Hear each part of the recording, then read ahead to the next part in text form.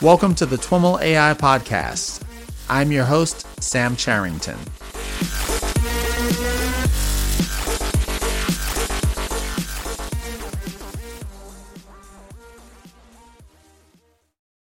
All right, everyone. I am on the line with Ahmed El-Gamal. Ahmed is a professor in the Department of Computer Science at Rutgers University, as well as director of the Art and Artificial Intelligence Lab there. Ahmed, welcome to This Week in Machine Learning and AI. Thank you for inviting me. Absolutely. I'd like to get started by having you share a little bit about your background and what brought you to an interest in kind of the space of digital humanities and this confluence of art and AI, and more broadly, your interests in computer vision. Yes. So my career has been around artificial intelligence for a long time, in particular computer vision. I'm a computer vision person, but also have a long passion for art for a long time. And as a computer vision person, I always find it very interesting that we in computer vision look at images and can recognize cars and dogs and cats and man and woman, things like that. But obviously, if you look at an artwork, that's not what we're looking for. It's much deeper.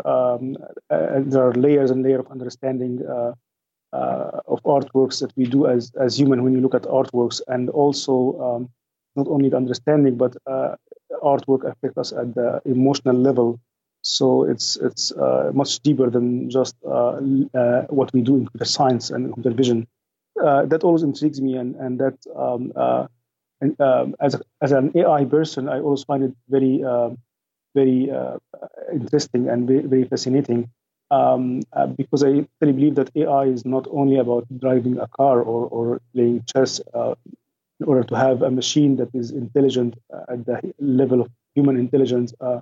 The machine has to be able to understand these creative products like art and music and literature and jokes, and not only understand them, but be able to create them as well.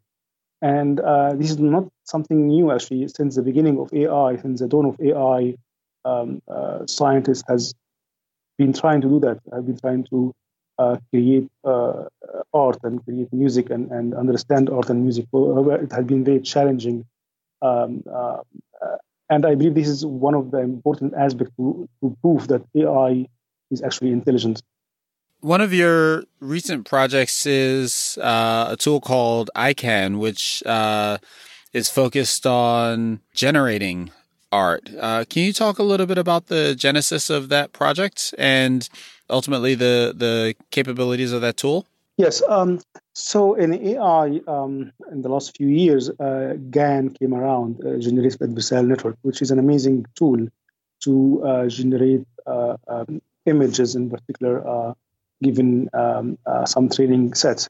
So GAN, by design, is supposed to generate new samples of some distribution. So if you give it images of cats, it will try to generate more and more images of cats. And some people have tried to use GANs before to make artworks, like you give it portraits, Renaissance portraits, for example, and try to generate these portraits. However, our understanding of art is very different. I believe that art is about innovation and making something novel. So if you just generate samples from the same distribution of art that you give it, it's not going to be art. It's not going to be called art. That's imitation of art. So you have to be creative. You have to push the machine to be creative.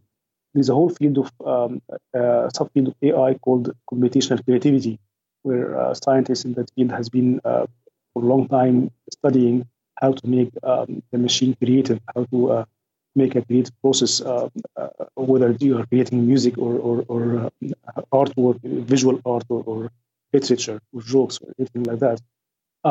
So my goal is really was how can we change GANs to make it creative, not just simulating distribution, but pushing the envelope of art to make something new. And then our long study of these issues in the lab helped us into formulating this problem.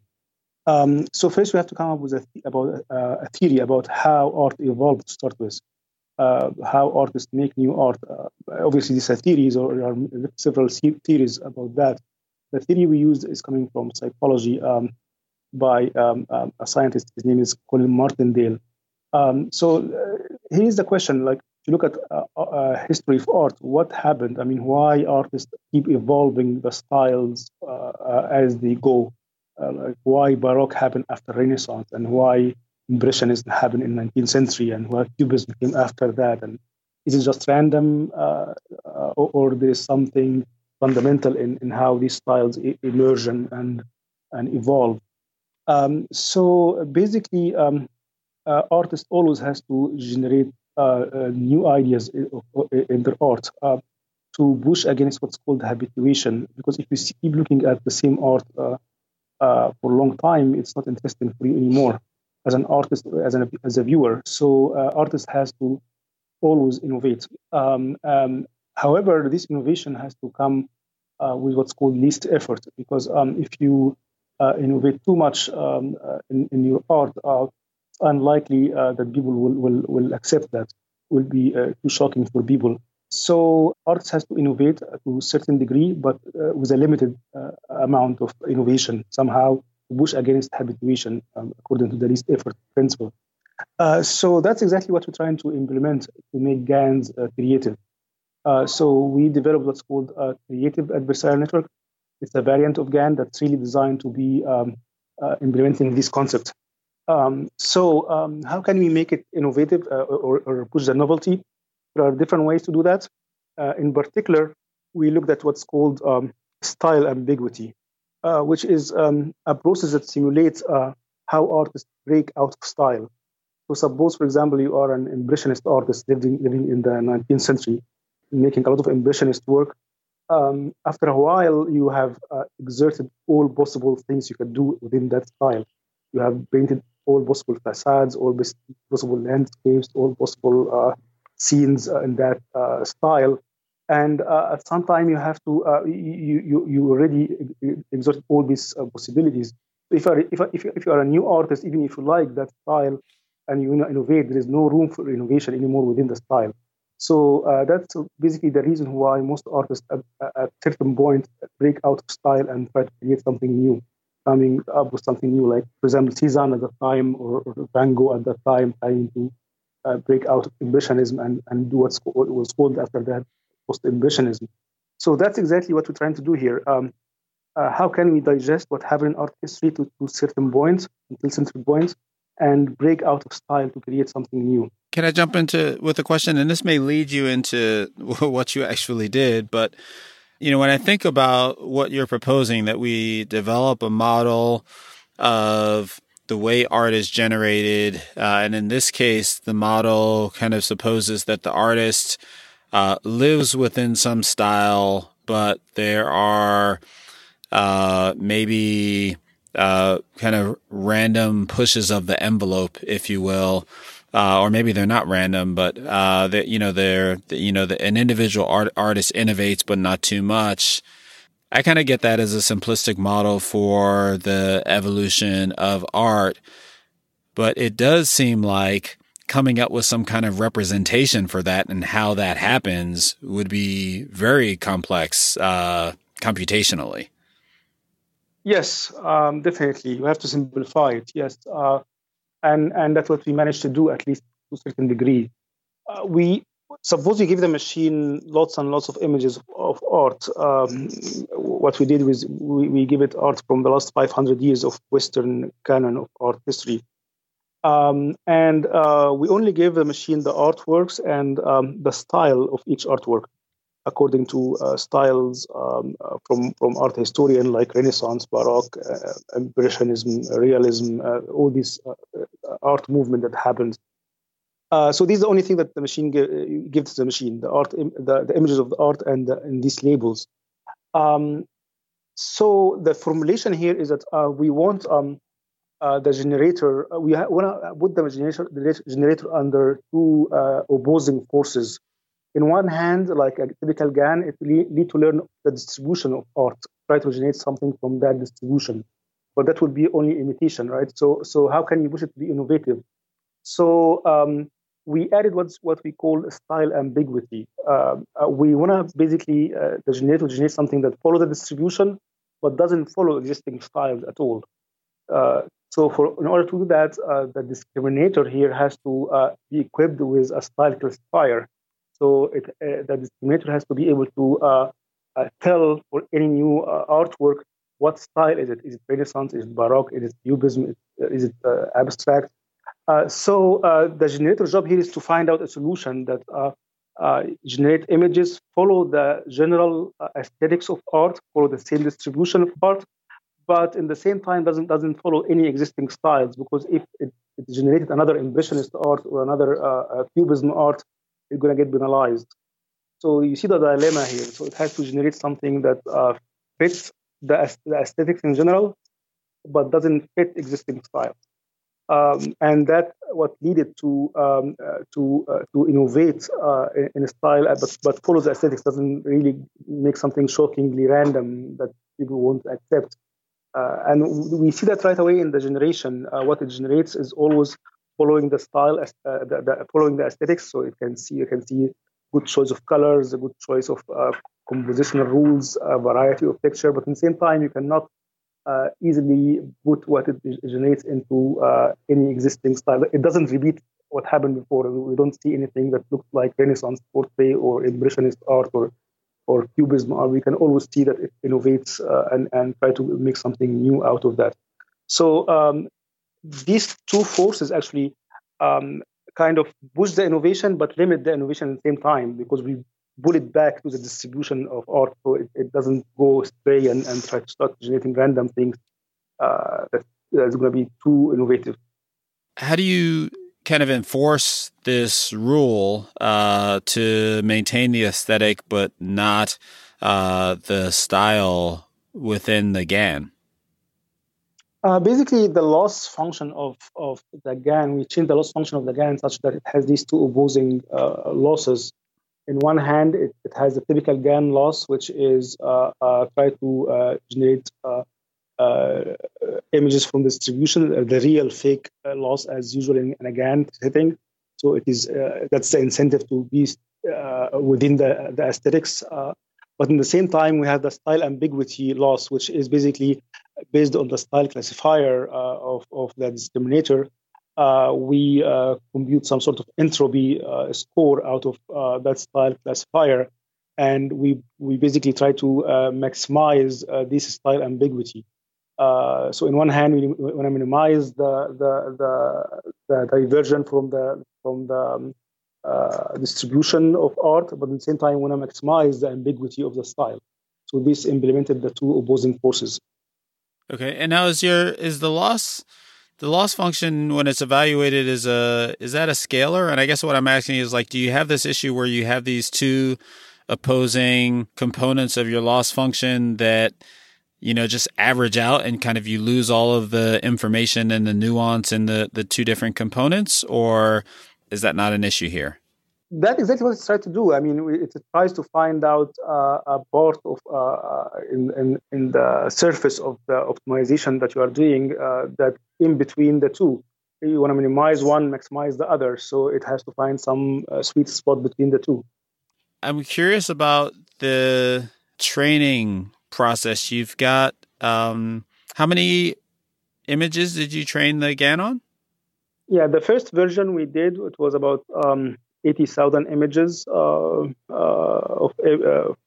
last 500 years of Western art, about 20 different styles that we reused, starting from Renaissance to all the way to contemporary art. Almost uniform among all the styles, make sure that we don't have any bias in the data. So roughly all the styles are uniform in number. So the interesting thing was that under these constraints, we find that the machine tends to generate more and more abstract works of art, less figurative artworks, and more abstract works of art, which is very interesting. Why is that? I mean, why favor to generate abstract artworks and not figurative artwork? For the we kept thinking about that for a long time. So why is that? But when we look at the progression of history of art, one thing we find interesting in the results is that the machine, under these constraints that we put in, generates more and more abstract artworks and less figurative. We hardly see any portraits or any landscape generated. It's more about more abstract and more it's a little bit surrealist nature. So we were wondering why is that? Why the machine generates more abstract? However, if you look at art history and look at the progression art history, and this is some other research we have done also, we actually find that it's clear that art history moves into a trajectory from figurative art through the history in the last 5 centuries until we reach the 20th century, where artists move into abstraction and very pure abstraction, and then later into color field painting and abstract expressionism and till contemporary art. So there is a clear trajectory of art moving away from figurative art into abstraction, which basically it seems that the machine here figured out that there's this trajectory, and in order to create novel art, it has to be more into the abstract realm of art. So under this constraint that we put into the formulation, it seemed that finding a good solution, abstract art provide more a good solution that fits these two constraints. Because if you start generating figurative art, it's probably going to generate things that looks like Renaissance or Baroque or other classical styles, so it gets banalized. While for abstract art, I think there's a lot of room for experiment with the machine or results that the machine can generate that doesn't really fit into existing styles that easy. So it seems that's why the machine is generating more and more of these abstract works. The website is aican.io, and we'll put a link in the show notes. I definitely, the abstract nature of the results are very apparent. When I think about kind of the, art that might be generated by a GAN, what comes to mind is more like if you remember back in 2012, this woman tried to do a hand restoration of this Spanish fresco, Ecce Homo, and basically made it look really, really bad. And that's kind of what I think of when you kind of think of GAN-generated images. At least, the GANs are getting a lot better now. But these are decidedly abstract. And in fact, you have a gallery on the site that's kind of the 2017 version of ICANN, and then a 2018 version of ICANN, and just kind of comparing the two visually. And I'd like you to comment on, whether, this could be kind of selection bias. You handpicked, the images kind of differently or something, but the art is much better in the gallery that you're displaying for 2018. Is that characteristic of the second version of the model's results, or did you just pick better art for the website? No, just basically we train it more and more data for longer time, and it perfecting the process. So that's why it's getting better. That's maybe not, not intuitive. That I would almost expect maybe that a counterintuitive result or the opposite result. You train it, with more.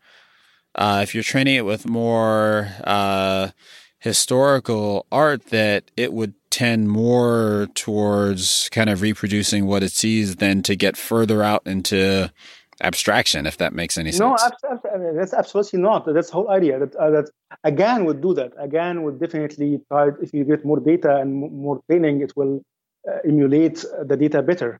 Yeah. But what we're doing here is the variant that we drive, which is creative adversarial network, which is by definition, it doesn't try to generate anything that existed before. Because if you generate things that stimulate what existed before, that get penalized because of the style ambiguity part of the loss. Mm-hmm. So it has to generate something that doesn't fit existing style at all, but follows the aesthetics. That's why it's always has tried to generate things that are not falling into existing styles, and that's why it pushed the creativity of the result. So having more data will not make it emulate the results by definition, because we still have to innovate according to the laws. And actually, let me discuss this according to your question. Why this is different from GAN's generated images of art? Exactly. If you look at most of art generated by using GANs, especially maybe a year or 2 years old, I mean, now GAN's getting better. If you give it portraits, for example, as training sets, it will generate what looks like deformed portraits, right? So you can see kind of Francis Bacon deformed style of portraits in the generation. That's the typical GAN images that you see for several artists generating art using GANs are having this characteristic. So what happens in that case is actually the GANs are not successful in generating good portraits. So the GAN actually fails in generating the portraits correctly. And because of the deformation, that's why we will find it interesting. So it surprises you because of the deformation, and that surprise is why you might like it or might not like it as a viewer. That's why that's the main aesthetics in GAN generated images, the element of deformation or failure to imitate the training data. So and that's exactly what we pointed out in our academic paper when we derived the GAN, that we think of this failure to imitate the illusion as a failure case, not a creative process. The machine here is not intentionally deforming the image. The machine is just failing to imitate the portrait. For us as a viewer, it's an interesting thing to look at. But the process here is not creative. The process here is an emulative process that just failed, right? And that's totally not what we are trying to do. We're trying to really be constructive in being creative, meaning that the machine, in our case, when we do CAN, Creative Adversarial Network, the machine from the beginning trying to generate something that have these two constraints put into place, follows the aesthetic but doesn't follow existing style. So with these two constraints, a machine has to find a solution that satisfies these two constraints. Art history, if you look at the way art history progressed over time, there is a quote from an art historian, his name is Heinrich Wöblin, who say that style has to evolve in a smooth way, like a rock rolling down a hill, meaning that first style doesn't jump. We cannot have Renaissance moving into Impressionism and moving back to Baroque and then moving to Realism. No, it doesn't happen this way. Style move in a very slowly over time, from Renaissance to Baroque to in a very ordered way. So if you push the machine to generate something that doesn't fit existing styles but fit the aesthetics, it cannot find a solution by mixing out, for example, Renaissance and Baroque, or mixing out Baroque and Impressionism, or try to find something in between. There is no way to find something in between solution. So the only way for the machine to solve this problem is really to extrapolate on that trajectory, figure out that there is a trajectory of how art progressed, and then generate something on top of that. And that's why it generates more and more abstract works. So by construction here, is the machine has a creative process in terms of generating the art. It doesn't emulate. It has to always innovate. And the source of aesthetics of what you see is this creative process. Is not the failure to generate something from the data set. It's not the failure to generate a portrait. It's not a failure to generate a landscape. The real aesthetics here coming from the fact that it follows the aesthetic rules, it learns the aesthetic rules, but try to constructively generating something new. Yeah, I'm not sure I fully understand that. So what I hear you saying is you've got this, the history of art is this progression or sequence of styles, and what your CAN, kind of creative adversarial network, is creating is something that is art that doesn't exist kind of between two styles, but kind of by definition projects out from kind of the last element of that sequence. And maybe you're just speaking figuratively and I'm trying to be too literal or rigorous about this, but why is that necessarily the case? Why is it that the things that we're seeing are not kind of orthogonal to the sequence of styles that we've seen? Yeah, it's a good question. Yes, it can be. Because at the end, I mean, the machine tries to find a solution given the constraint we give it. But let me point you out to another piece of research that we have done. In another research, we looked at what representation the machine learns if we teach it to classify styles. So we give the machine lots of images and style labels and train lots of neural networks to classify styles, just to try and classify whether the art is Renaissance, Baroque, Impressionism, and so on, just style classification. Mm-hmm. But then what we looked at what representation the machine learned. So we look at the activation of the fully connected layers in this network, and look at the things like the principal component analysis of these activations and the manifold of activation and things like that.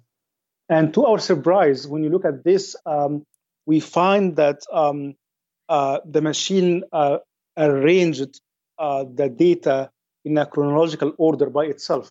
Interesting.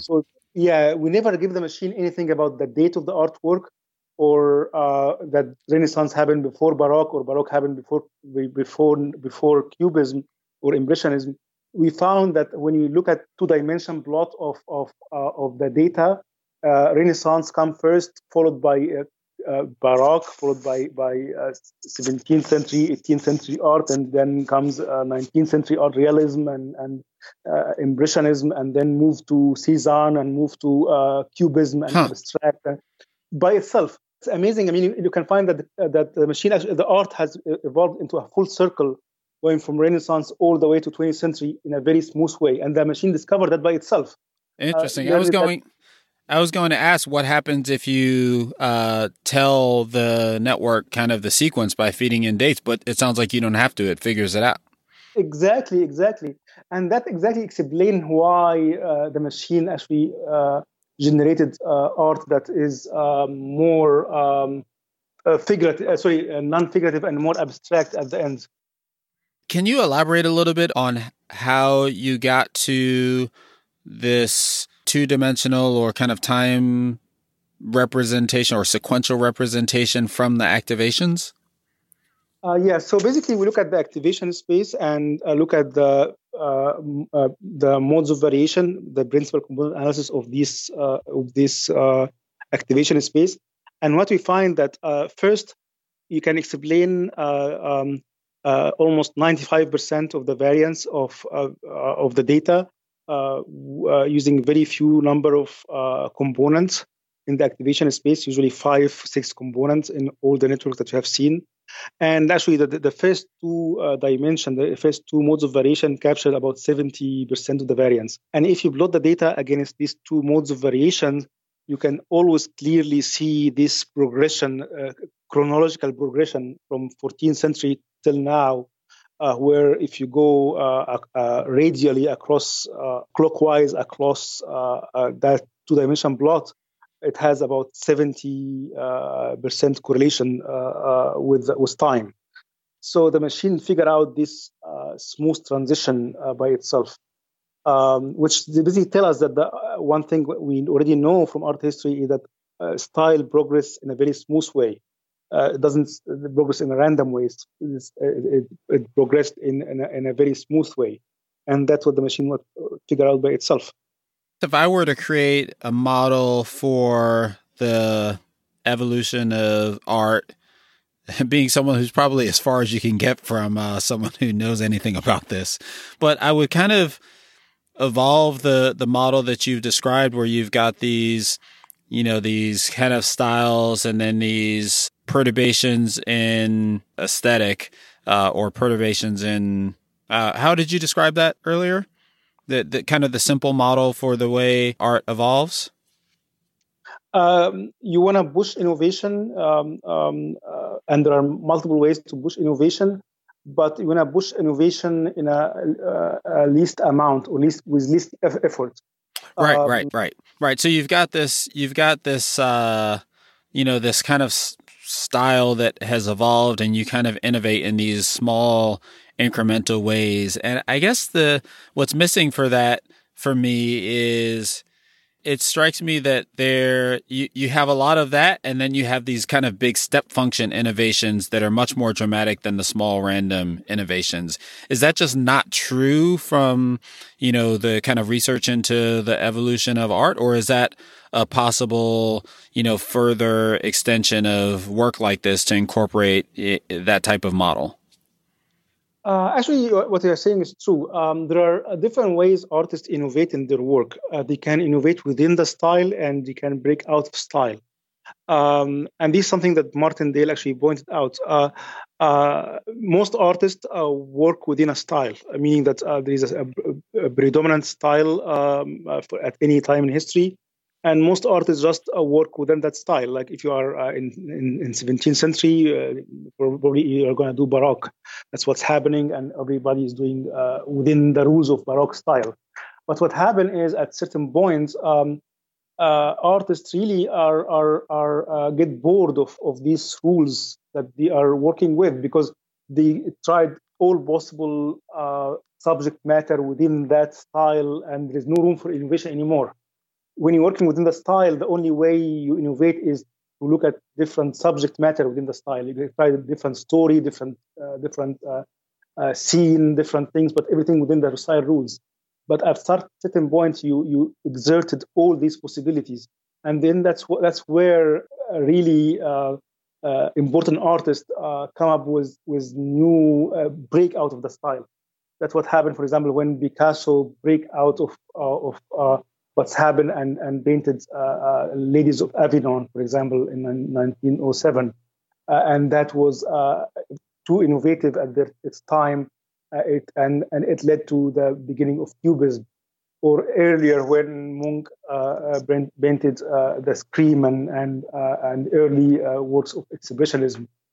So there are always certain artists who break out of style, and other artists start to copy these new styles and follow their direction. And that's the kind of innovation we plugged into the formulation of CAN, which is style ambiguity. We don't want the machine to generate something that fits existing style, because if it generates something that fits existing style, the entropy, there will be no surprise. The entropy will be very low for that part of the loss, and we're trying to maximize that part. So the machine has to always generate something that the classifier, the discriminator, cannot classify, be almost uniform in terms of classifying that style according to the style that you give the machine. So that's where the style ambiguity get maximized. Okay, interesting. So I'm curious. This work in creativity is kind of one area of interest of yours. Were there any principles or observations that you made in working on this project that kind of informed your broader work in computer vision? I have been focused more and more into that area in the last maybe 6-7 years, trying to really understand more how to make the machine understand art, and so generation of art is something that came actually out of long progress into understanding these concepts. So the earlier work that we have done in that area was things like how to classify styles, how to classify the genre of art, how to classify artists, how to look at artistic influences, and even we have works earlier on how to quantify creativity in artwork. Like, can you look at art history and look at images only, and their time stamps, and find out artworks that were creative in their time. And actually, we find that the machine, by some formulation related to what's called network centrality, could figure out important pieces of art through art history just by looking at images of art and their dates, without knowing anything else about styles or about artists or anything like that. So the machine figured out, for example, things like Picasso's Ladies Avignon, or Munch's Scream, or Monet Haystack as fundamental important pieces of artwork in history. And that led us actually to formulating the creative adversarial network as a variant of GAN that has this built-in process of style ambiguity as a constraint that help pushing the machine to be creative and innovative. Interesting. So really, really interesting work. How do you see this work evolving? What's next?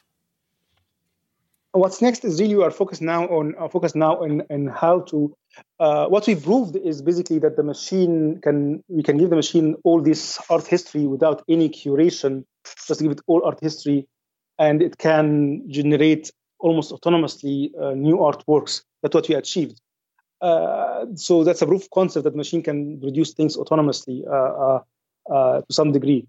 But what we really want to do is to give artists a control over the process.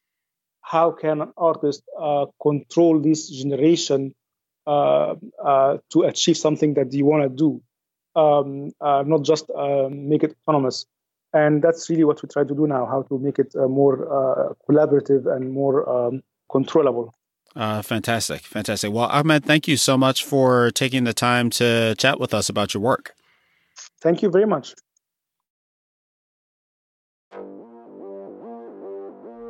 All right, everyone, that's our show for today.